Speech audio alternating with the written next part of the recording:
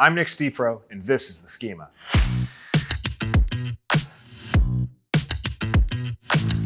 In this episode, we'll explore how physician engagement, emerging payment models, and real-time data insights will evolve healthcare outcomes over the next decade and beyond. Today, I'm talking to Shawn DuBravac, New York Times bestselling author of Digital Destiny. Hey, Shawn, welcome to Chicago. Thank you so much. It's great to be here in Chicago. It's great to be with Arcadia. Yeah, I why don't we give you a second to just talk to our viewers. Tell us a little bit about yourself and your background in digitization and datization.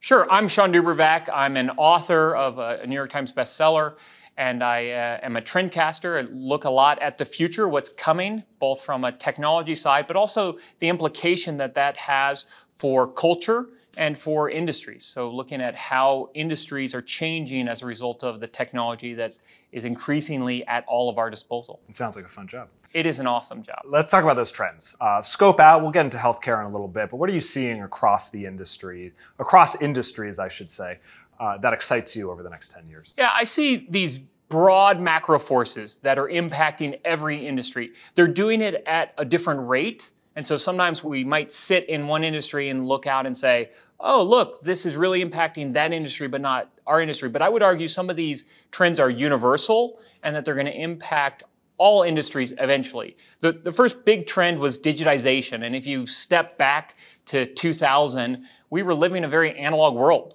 We were using analog products. We had, phones that were tethered to walls.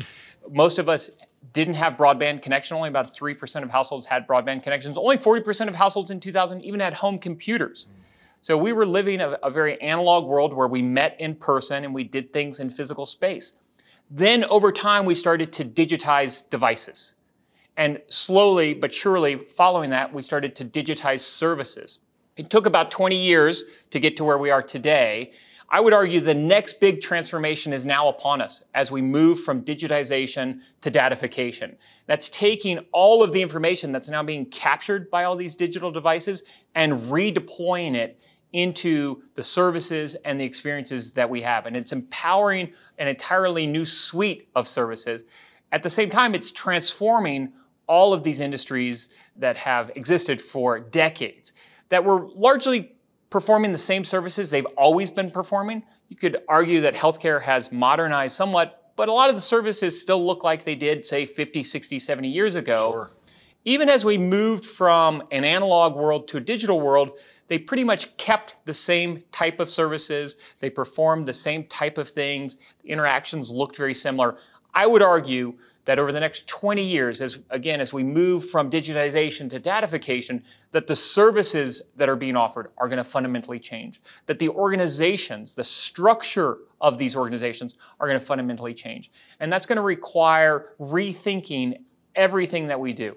Yeah. And why did you mention that healthcare might be earlier stage than some other industries? What's your opinion on why that might be the case? I think there's a lot of reasons why. I mean, certainly the regulation that exists in this industry imposes certain constraints. If you look at other industries, most notably, you look at technology, it didn't have the same type of regulations. So there was a lot of experimentation that was taking place. And from that experimentation, people would say, oh, I really like this service. I really like this opportunity. So there was a greater opportunity to expand outside of the lines, if you will. Healthcare is quite regulated. You have lots of different levels of regulation, and so the ability to experiment was somewhat constrained. One of the positive outcomes of the COVID pandemic was that we saw some of the rules shift.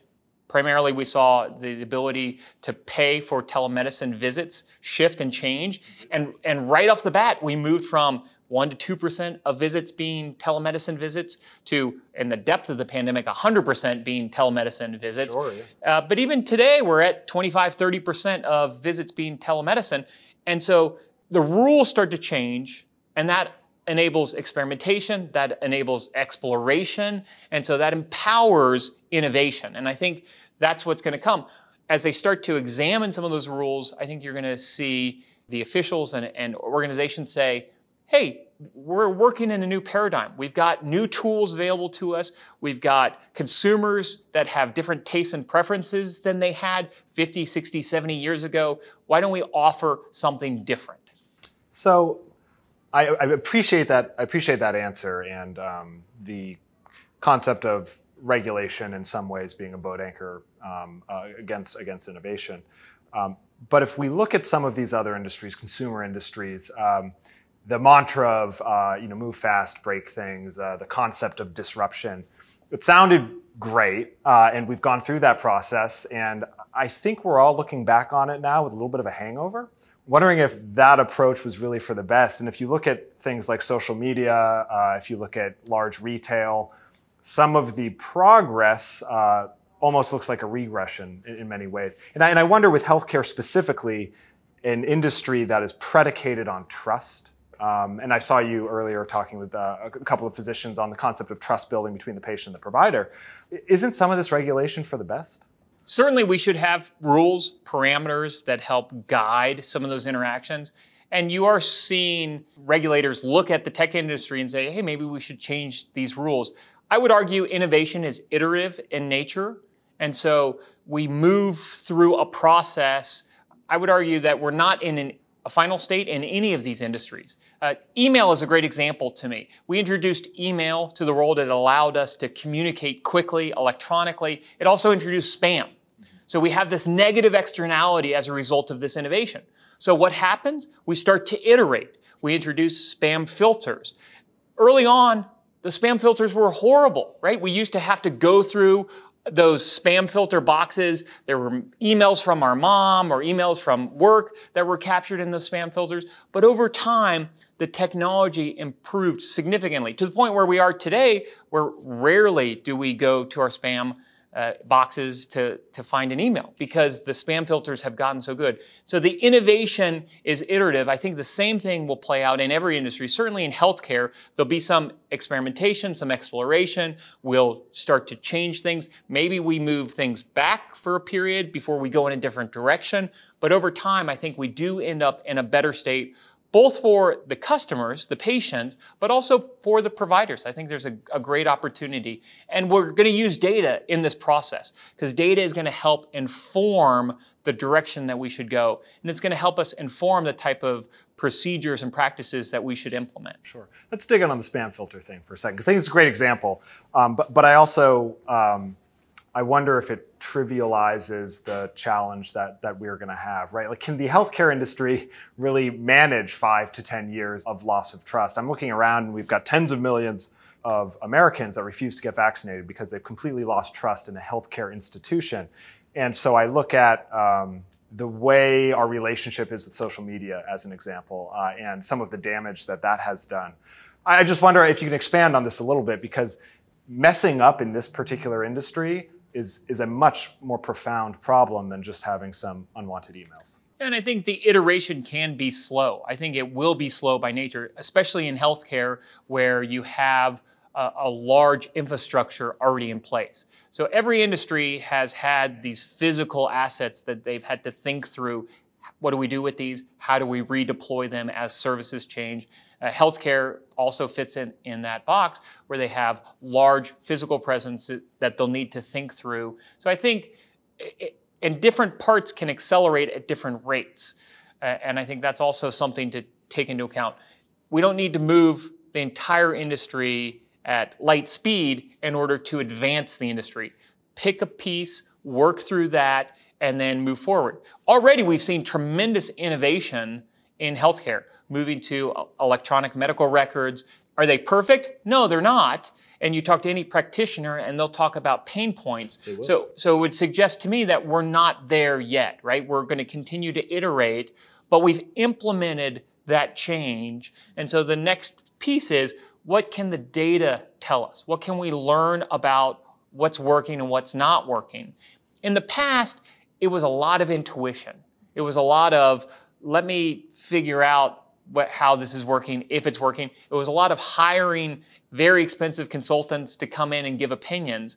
I would argue that the data already contains a lot of those insights, and we're going to use the data to inform what's working and what's not working, and then we'll double down on those things that are working. Yeah. So let's talk about consumers. You've got a consumer tech background. You know this space very, very well. How do you see the role of a healthcare consumer evolving over the next handful of years? I see a consumer that's much more proactive in their healthcare decisions. In the past, we were bystanders in some ways. We were passive consumers of healthcare services. But wearables, as just one example, are empowering us to have much greater transparency and visibility into our current healthcare status. Down to the minute, down to the second, we can know, for example, what our heart rate is or what some other metrics are. And we're monitoring that. We're looking at that. We're educating ourselves as consumers about what's good and what's bad. And so I think we come to the healthcare service a better informed consumer, or we have the ability to be a better informed consumer. That will take also some time, some education. I think that's where the healthcare industry can accelerate that process because it's in everyone's interest to have a more informed consumer, to have a consumer that's making proactive decisions that will improve the healthcare outcome so that we aren't just seeing patients when they have something wrong, right? We can work through them and take a very holistic approach to their healthcare needs. I think that's what we're going to start to see from some of the consumer tech. Also, if you think about what technology does, it moves from an expensive resource to an inexpensive one. And as it moves to an inexpensive resource, we can deploy it widely. A lot of these technologies early on were very expensive, and the only place you could find them was in a hospital, and they were shared across every domain within healthcare. Right. And they would come to the hospital to take advantage of these type of technologies. Even something as simple as adjustable beds really were only available in hospitals in the early days. Over time, that technology gets less expensive. We can start to deploy it widely. We can start to move it outside of the hospital. We can distribute that technology. And I would argue wearables has done a lot of that. It's taken services that historically were only available in the hospital and distributed that to the consumers. So in that way, it changes the healthcare industry. It changes the services they're performing. You can imagine that in the future, we won't go and be weighed at the start of every visit like we are today because we'll already have that information. It'll already be tied to our electronic medical records. We may also be able to bypass some of these other procedures that are being done at home or being done in remote ways. And so it, again, kind of starts to change what's happening. Sure. We're seeing this blending of consumer technologies with lots of industries, where they used to be very separate paths. You had a consumer television, a consumer radio, but it didn't interact with really any other industry. And we're seeing that collision now take place with healthcare. Yeah, no, it makes a ton of sense. I always am baffled that I have to go see a physician who's going to put me on a scale, run a blood pressure cuff, and then pat me on the butt and send me out the door. It seems like a crazy staff resource to do a pretty trivial exercise. And I think migrating that to home has huge potential both for patient engagement and activation, but also downstream outcomes. Well, and here's the other thing is we only get that done when we visit the doctor. So there's no timeline of has this improved? Has it gotten worse? Or the wave. You can only look at what is it now and what was it the last time you visited. And if you hadn't visited that doctor, that practitioner, then you may not have that historical information. But now we can capture that in real time. We can capture that in continuous time. That's one of the things that digitization really empowers is this continuous capture of information and continuous capture of data. Now, the flip side is practitioners have to figure out how do I consume all this data? What do I do with all of this data? How do I make sense of all this data? And how do I integrate it into ultimately what I'm trying to accomplish here, which is a positive health outcome?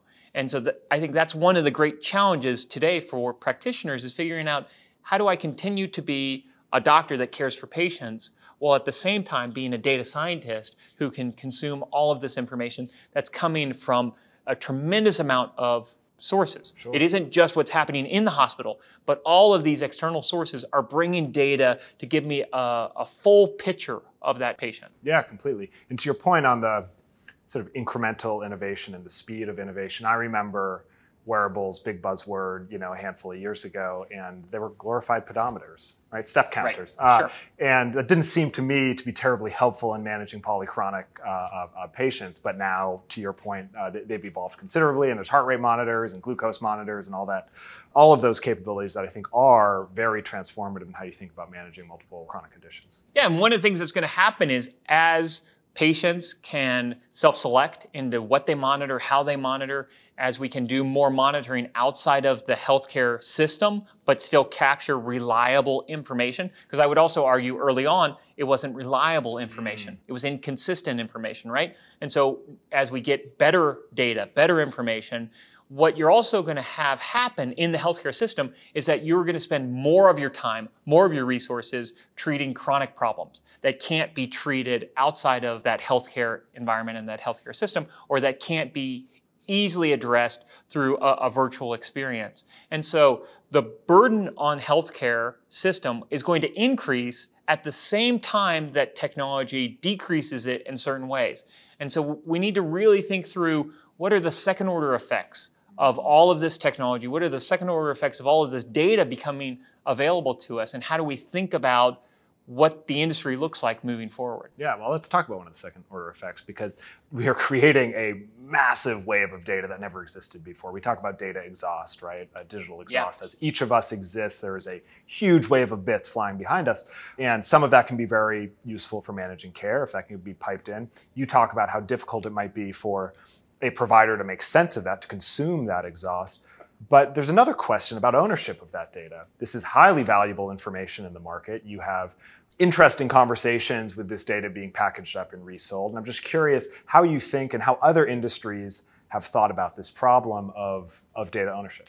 I think that's one thing that we're all working through right now is, does the data, is it owned and controlled by the organization that helped you capture it? Is it owned by the individual? Can there be joint ownership? Can I, as the individual, share that information with other people? I think the other big challenge there is, what data is meaningful? So right now we're capturing a lot of data because we don't know for sure what's going to be meaningful in the future. I think there's a lot of external data that isn't even about me as an individual, but could be useful and helpful to the healthcare system. So something like air quality. That is data that is increasingly being captured, but it isn't yet really feeding into the healthcare system. So if I was able to capture air quality in my home, in my neighborhood, in the area where I lived, do I want that information to be part of my electronic medical records? I think I do. And then can that help the healthcare system make better informed decisions? So I think we're going to work through who owns the data, how it can be used, and more importantly, we're going to start to feed a lot more data into these systems. Data is ultimately the fuel that feeds artificial intelligence, AI, and when we get to that point, we can make one of the great things that AI does is it makes prediction inexpensive. It makes prediction cheap. So we can start to do predictive analytics or predictive everything at scale. And that has tremendous potential. Already we're seeing predictive analytics at scale in places like online retail. It will come to every industry. It's going to come to healthcare. And I think that there's great promise there. Well, you mentioned data being the fuel, and you look at somebody like Google who has taken advantage of a massive amount of data that they capture on every user through their search history and browser history, and that has given them an immense competitive advantage in building out AI and ML. And I think we are now asking the question in that space of browser history, search, social media history, if that's generating all of this revenue for tech giants, do the users, the creators of that data, do they get a cut? I know that you live on the Hill. There's conversation about policy related to that. I'm curious both your commentary on that one problem, and then if you think that might have trickle down effects on healthcare data, which is analogous but different. Yeah, I think what you see is individual data. Just my browser history isn't really that valuable. What's valuable is the aggregated data across millions and millions of users, and millions of observations, millions of days of observations. That's when the data really becomes valuable. But I do think there are business models that people are starting to explore today that looks at, let's compensate these users for their attention, essentially, for their time, and let's compensate them in some way for their data. And so you are starting to see that. We already have that in some ways. Retailers, often compensate you for your time and attention, for your data. Loyalty programs across every industry are essentially compensation for your time and attention and your data. The hope is that you also are getting a better service as a result of that. You're getting, delivered better goods as a result of that. We're not there yet, and all of us have seen when you search for one thing, and then all of a sudden those advertisements follow you around the internet, whether you've already bought it or not. Mm-hmm. I think that's something that will get better over time.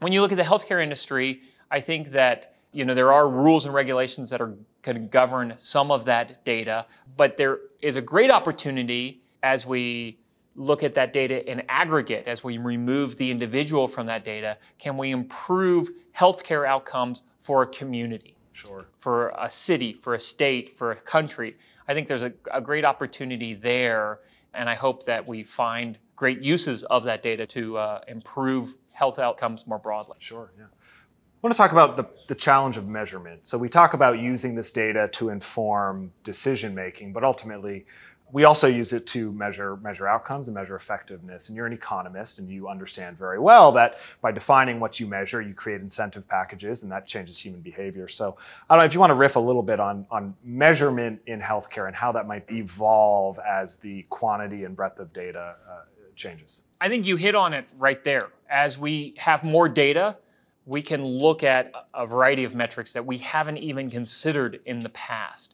And I would argue this is playing out in every industry. We use very broad measures because that was the extent that our data would enable and would allow.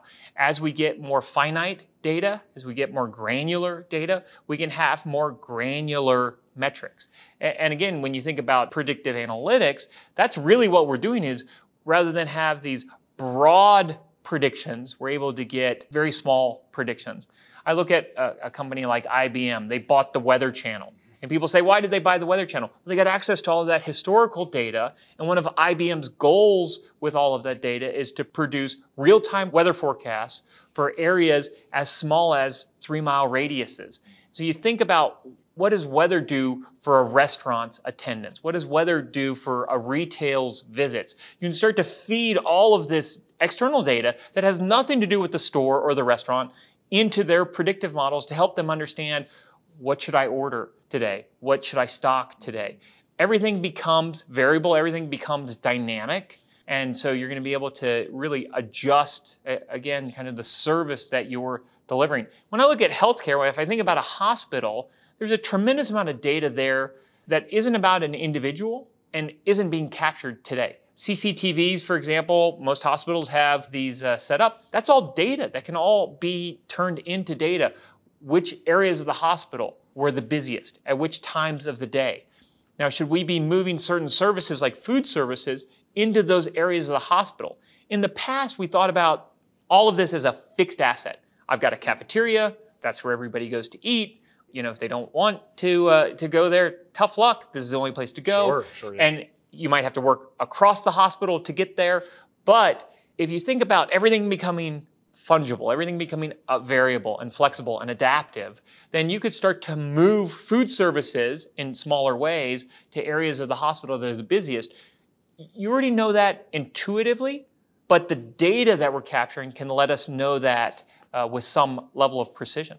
Yeah, no, it's very astute, and their hospitals have asset tracking for the expensive things, to understand who's going in and out, and for liability. But even just thinking of CCTV, which to your point, it's just data. It's pixels on a screen that can be mapped into an algorithm and inform all of the things you're talking about, capacity planning, scheduling, et cetera. And that can help with profitability. Sure. Ultimately, what we're trying to do is provide better health outcomes at lower costs. And so I think the healthcare industry, maybe even more than any other industry, feels that friction at a very strong level, trying to deliver the best care at the lowest cost. So are there ways that we can improve the outcome, improve the financial performance of the healthcare system, at the same time delivering a better good? And I think there are. I think there are great opportunities for that. Well, let's talk about that. So you and I spoke a little bit earlier. We know that as a healthcare organization, we're operating at a higher cost than we ought to be. Right? We know we're about here, we need to get to about here. But in order to make that transition from high cost to low cost, it's not linear. It requires some sort of catalytic energy applied to it to enable state change. And that's all well and good, but the healthcare industry is incredibly strapped right now. The pandemic has been ongoing for 18 months. Definitely. There's a tremendous amount of provider burnout. Patients are disengaged. So how do you think about applying that type of catalytic energy to an industry that is feeling so burned out? Yeah, I think that it is certainly a challenge. And again, I think it's something that every organization will probably look at a little differently. I think ultimately it is driven by leadership. And I think the leadership of every organization in every industry, certainly in healthcare, has to start to think about these problems differently. Mm-hmm. They have to be data first, if you will. And you hear that in the technology world where they're mobile first, and Google recently announced they're going to be AI first. What we need to see from the healthcare industry is that they're going to become analytics first. They're going to become data first and try to marry the patient outcome and the quality that they're trying to perform with the data that is available so that they can produce the quality that they want at the cost that they need to achieve. Sure. I want to talk now about incentives. So a number of our customers that you've met today at the conference are engaged in value-based care or some sort of modular contracting arrangement that changes the incentives for a provider organization. You've worked with a tremendous amount of industries going through large-scale changes. You're an economist, you understand the power of incentives.